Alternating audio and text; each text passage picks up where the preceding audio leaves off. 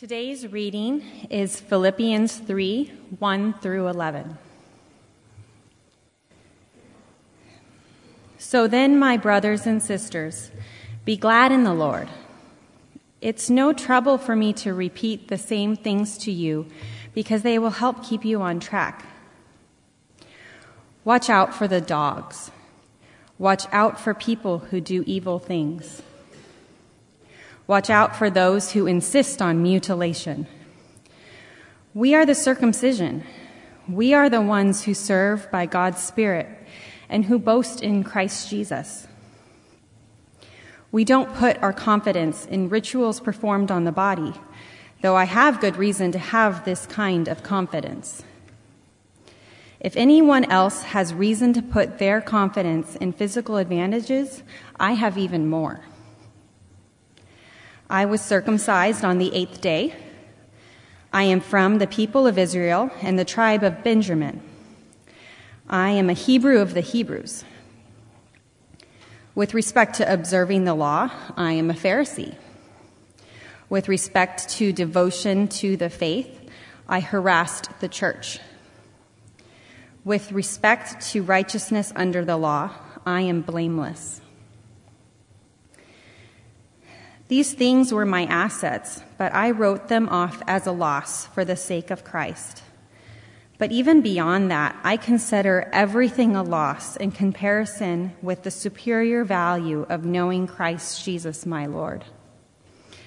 I have lost everything for him, but what I lost I think of as sewer trash, so that I might gain Christ and be found in him. In Christ, I have a righteousness that is not my own, and that does not come from the law, but rather from the faithfulness of Christ. It is the righteousness of God that is based on faith.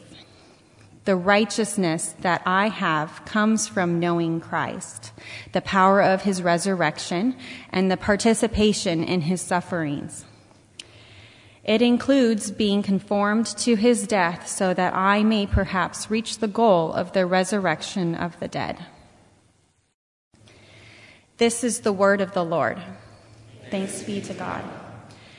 Kids, you are dismissed to King's Quest as the rest of us are seated.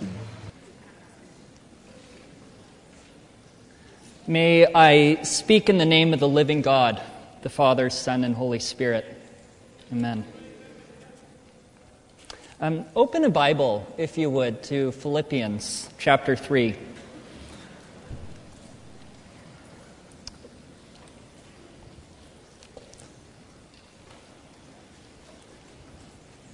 Philippians is after Galatians and Ephesians. I forgot to get the page number for you. In the beginning of this passage, in verse 3, Paul tells us who we are. We belong to the people and promise of God. That's what circumcision means. Our lives are a continual act of worship with the help of the Spirit of God.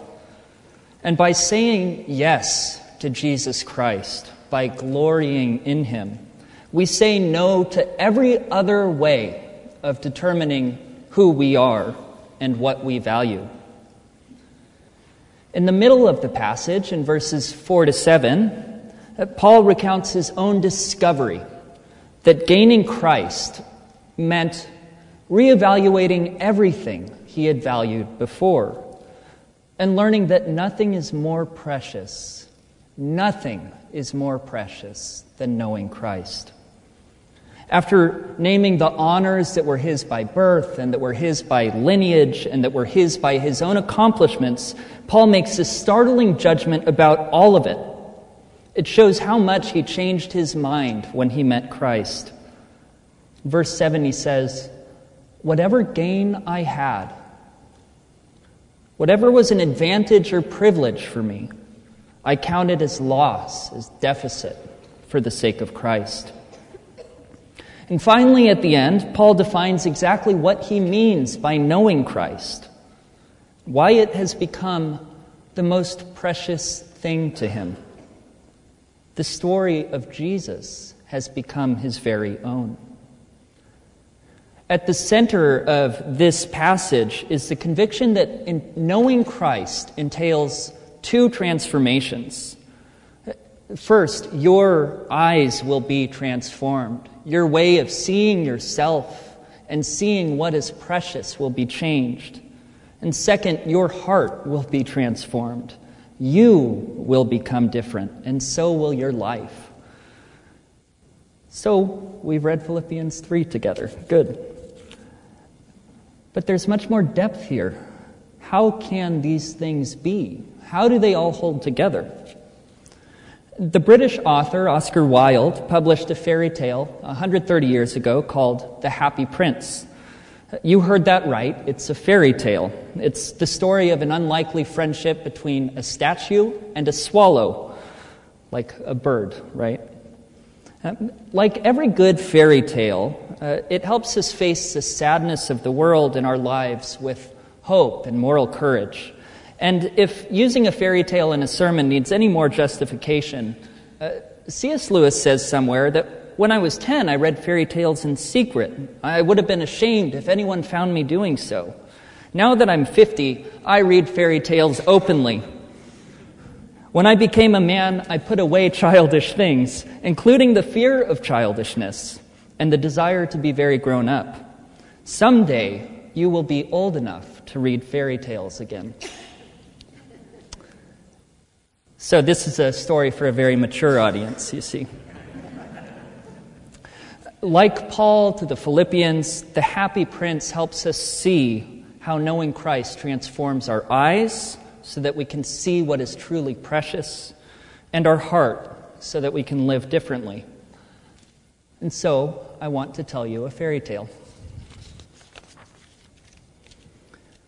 High above a city, on a tall column, stood the statue of the Happy Prince. He was covered in fine gold, had 2 bright sapphires for eyes, and a large red ruby glowed on the hilt of his sword. He was very much admired in the town. "He's so beautiful," remarked one of the town councilors. "I'm glad there's someone in the world who's quite happy," muttered an unhappy man as he gazed at the wonderful statue. "He looks just like an angel," said the town children. One night, there flew over the city a little swallow. His friends had flown to Egypt 6 weeks before, but he stayed behind, for he was in love with the most beautiful reed. "Will you come away to Egypt with me?" he had asked, but the reed shook her head. She was too attached to her home. Filled with sadness, the little swallow began to fly to Egypt alone. All day long he flew, and at nighttime he arrived at the city of the Happy Prince, which was on the way to Egypt. "Where shall I sleep tonight?" he wondered. Then he saw the statue of the Happy Prince. "I will sleep there," he cried, and landed just between the feet of the Happy Prince. The swallow adored his golden bedroom. Just as he was putting his head under his wing to sleep, a large drop of water fell on him. "What a curious thing," he cried. "There is not a single cloud in the sky, and yet it is raining." Another drop fell. "What is the use of a statue if it cannot keep the rain off?" he said. "I must look for another place to sleep." But before he could open his wings, a third drop fell, and he looked up and he saw... What did he see? The eyes of the Happy Prince were filled with tears, and the tears were running down his golden cheeks. The little swallow was filled with pity. "Who are you?" he asked. "I'm the Happy Prince," said the statue. "Why are you weeping then, if you're happy?" asked the swallow. "When I was alive and had a human heart," said the statue, "I did not know what tears were, for I lived in the palace of Sans Souci, where sadness was not allowed to enter. In the daytime I played with my companions in the garden, and in the evening I led the dance in the great hall. My friends called me the Happy Prince, and happy I was. And so I lived, and so I died. And now that I'm dead, they have set me up here so high that I can see all the ugliness and misery of my city. And even though my heart is made of lead, I weep." The swallow was very surprised at the statue's story. "Far away," continued the prince, "far away in a little street there is a house. One of the windows is open, and through it I can see a woman. Her face is tired, and she has coarse hands. In a bed in the corner of the room, her little boy is lying ill. He has a fever, and he's asking for oranges. His mother has nothing to give her but river water, so he is crying. Swallow, swallow, little swallow, will you not bring her the ruby out of my sword hilt? My feet are fastened to this pedestal, and I cannot move." "I'm waited for in Egypt," said the swallow.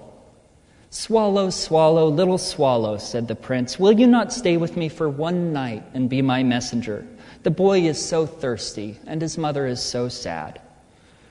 The happy prince looked so sad that the little swallow accepted.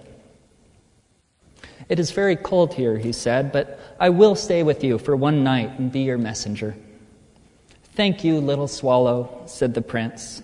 So the swallow picked out the great ruby from the prince's sword and flew away with it in his beak over the roofs of the town. He passed by the cathedral tower. He passed by the palace and heard the sound of dancing. He passed over the river. He passed over the poorest neighborhood, and at last he came to the house of the mother and the boy and looked in. The boy was tossing feverishly on his bed, and the mother had fallen asleep. She was so tired.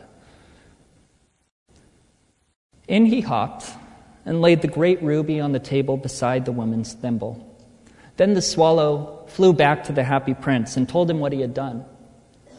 "It is curious," he said, "but I feel quite warm now, although it's so cold outside." Each night the little swallow was determined to join his friends in Egypt, and each night the happy prince asked, "Swallow, swallow, little swallow, will you not stay with me for one night longer?" Each night the swallow decided he would wait with him one night longer, for he had a good heart. On the first night, the prince asked the swallow to pluck out one of his eyes, which were made of rare sapphires, to bring it to a cold, starving playwright, and the swallow did. On the second night, the happy prince asked the swallow to pluck out his other eye, to give to a young girl whose matches fell in the gutter, and whose father would treat her very severely if he found out. "I will stay with you one night longer," said the swallow, "but I cannot pluck out your eye. You would be blind then." "Swallow, swallow, little swallow," said the prince, "please." So he plucked out the prince's other eye and darted down to town. He swooped past the match girl and slipped the jewel into the palm of her hand. "What a lovely gem!" cried the little girl, and she ran home laughing. Then the swallow came back to the prince. "You are blind now," he said, "so I will stay with you always." "No, little swallow," said the poor prince, "you must go away to Egypt." "I will stay with you always," said the swallow, and he slept at the prince's feet. Each day the swallow would fly over the city and tell the prince what he had seen. "I am covered with fine gold," said the prince. "You must take it off bit by bit and give it to the poor so that they may buy food and keep warm." Piece after piece of the gold the swallow picked off till the happy prince looked quite dull and gray. Piece after piece of the fine gold he brought to the poor, and the children's faces grew rosier, and they laughed and played games in the street. "We have bread now," they cried. Then the snow came. And after the snow came the frost.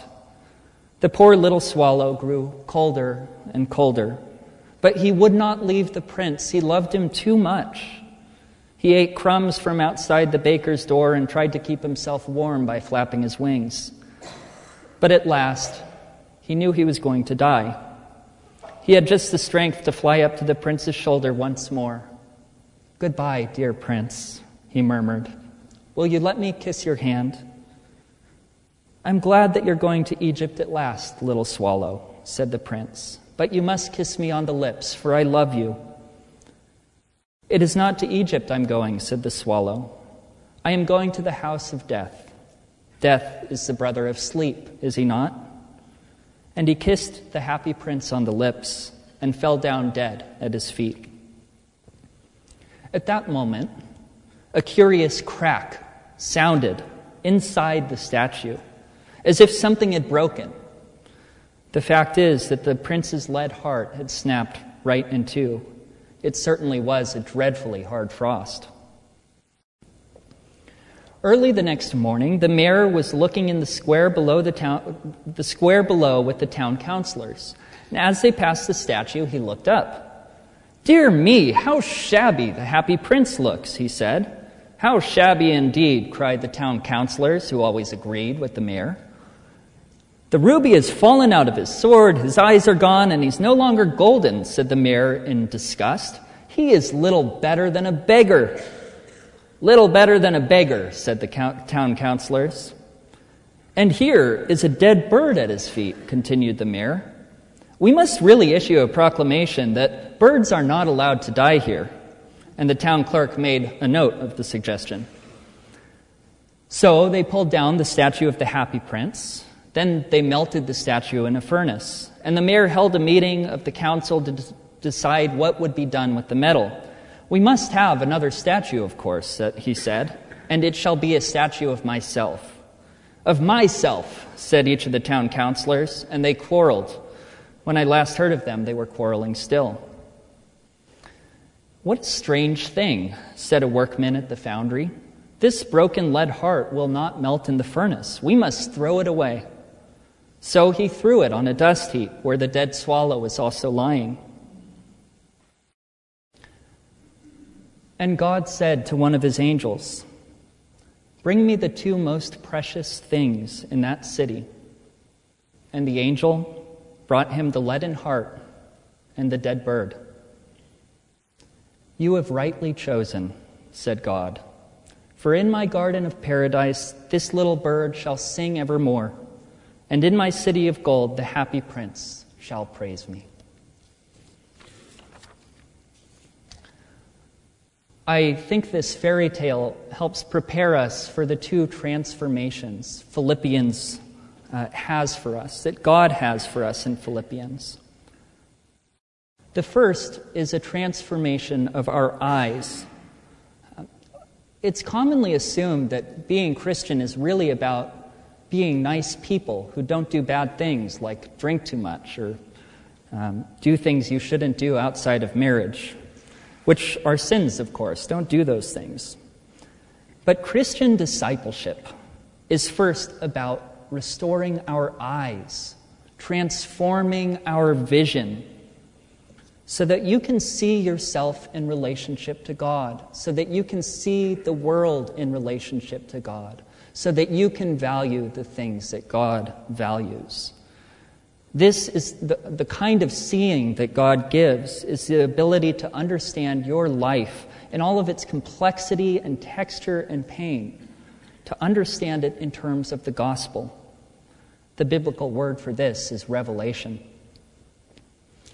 Oscar Wilde's fairy tale gives us two vantage points from which we can see the story of the Happy Prince. Two perspectives, the human perspective and the divine perspective. From the human perspective, it's a story about something precious becoming something worthless. We see the statue first through the eyes of the townspeople who regard him as precious, honored, and beautiful.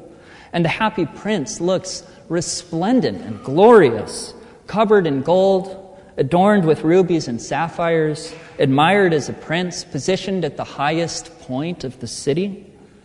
But after the Happy Prince has emptied himself of gold and jewels, they say he looks little better than a beggar.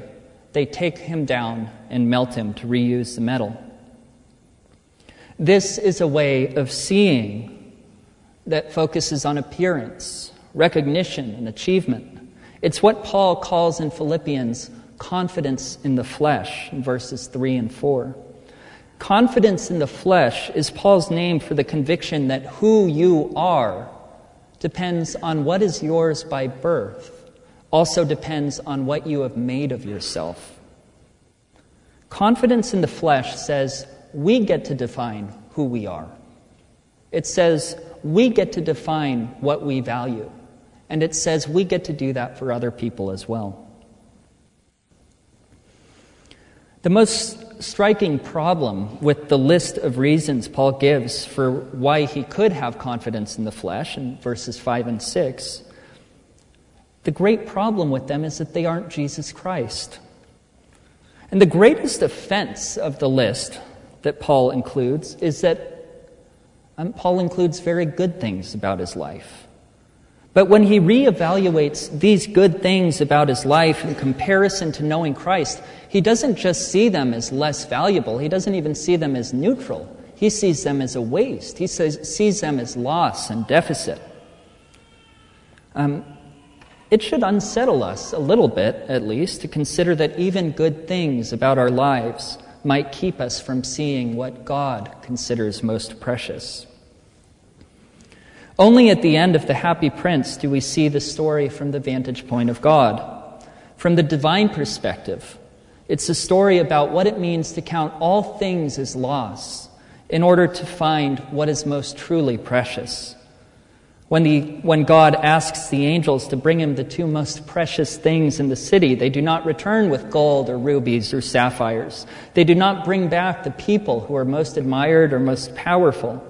The angels bring back two hearts full of self-giving, self-emptying love for the good of others.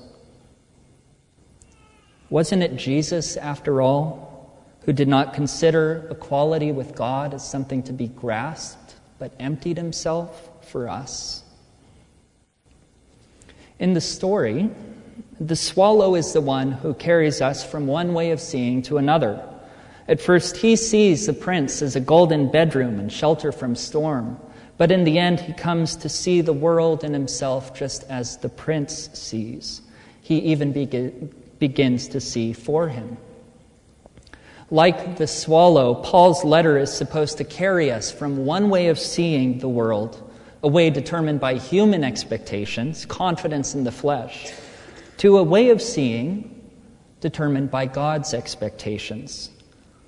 Paul came to see that nothing is more valuable than knowing Christ, a crucified Messiah.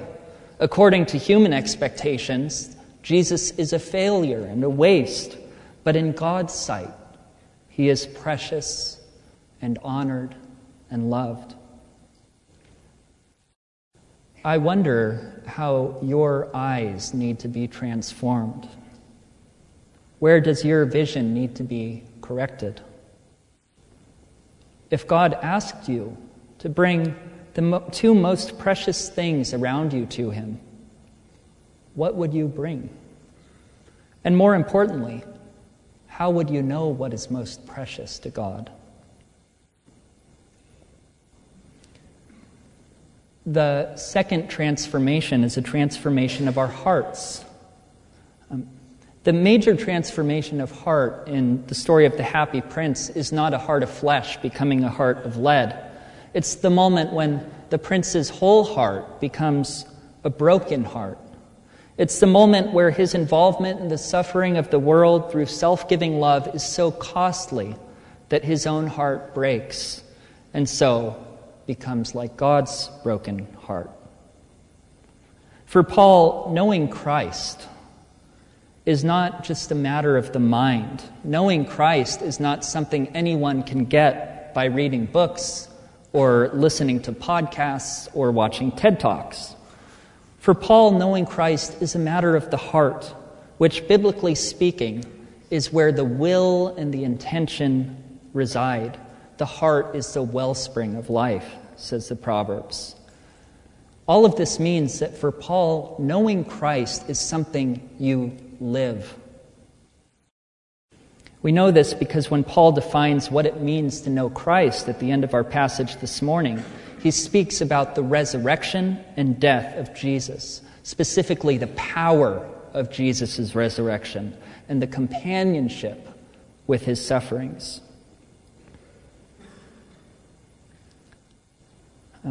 Paul says in verse 10, I'm using a different translation here, and Tim, if you could put the slide up at this point.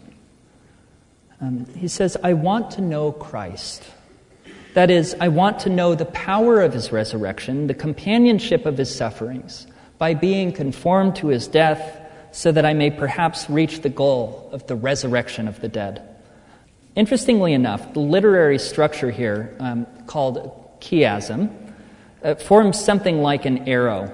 And so you can imagine Paul speaks about resurrection here, then he speaks about suffering.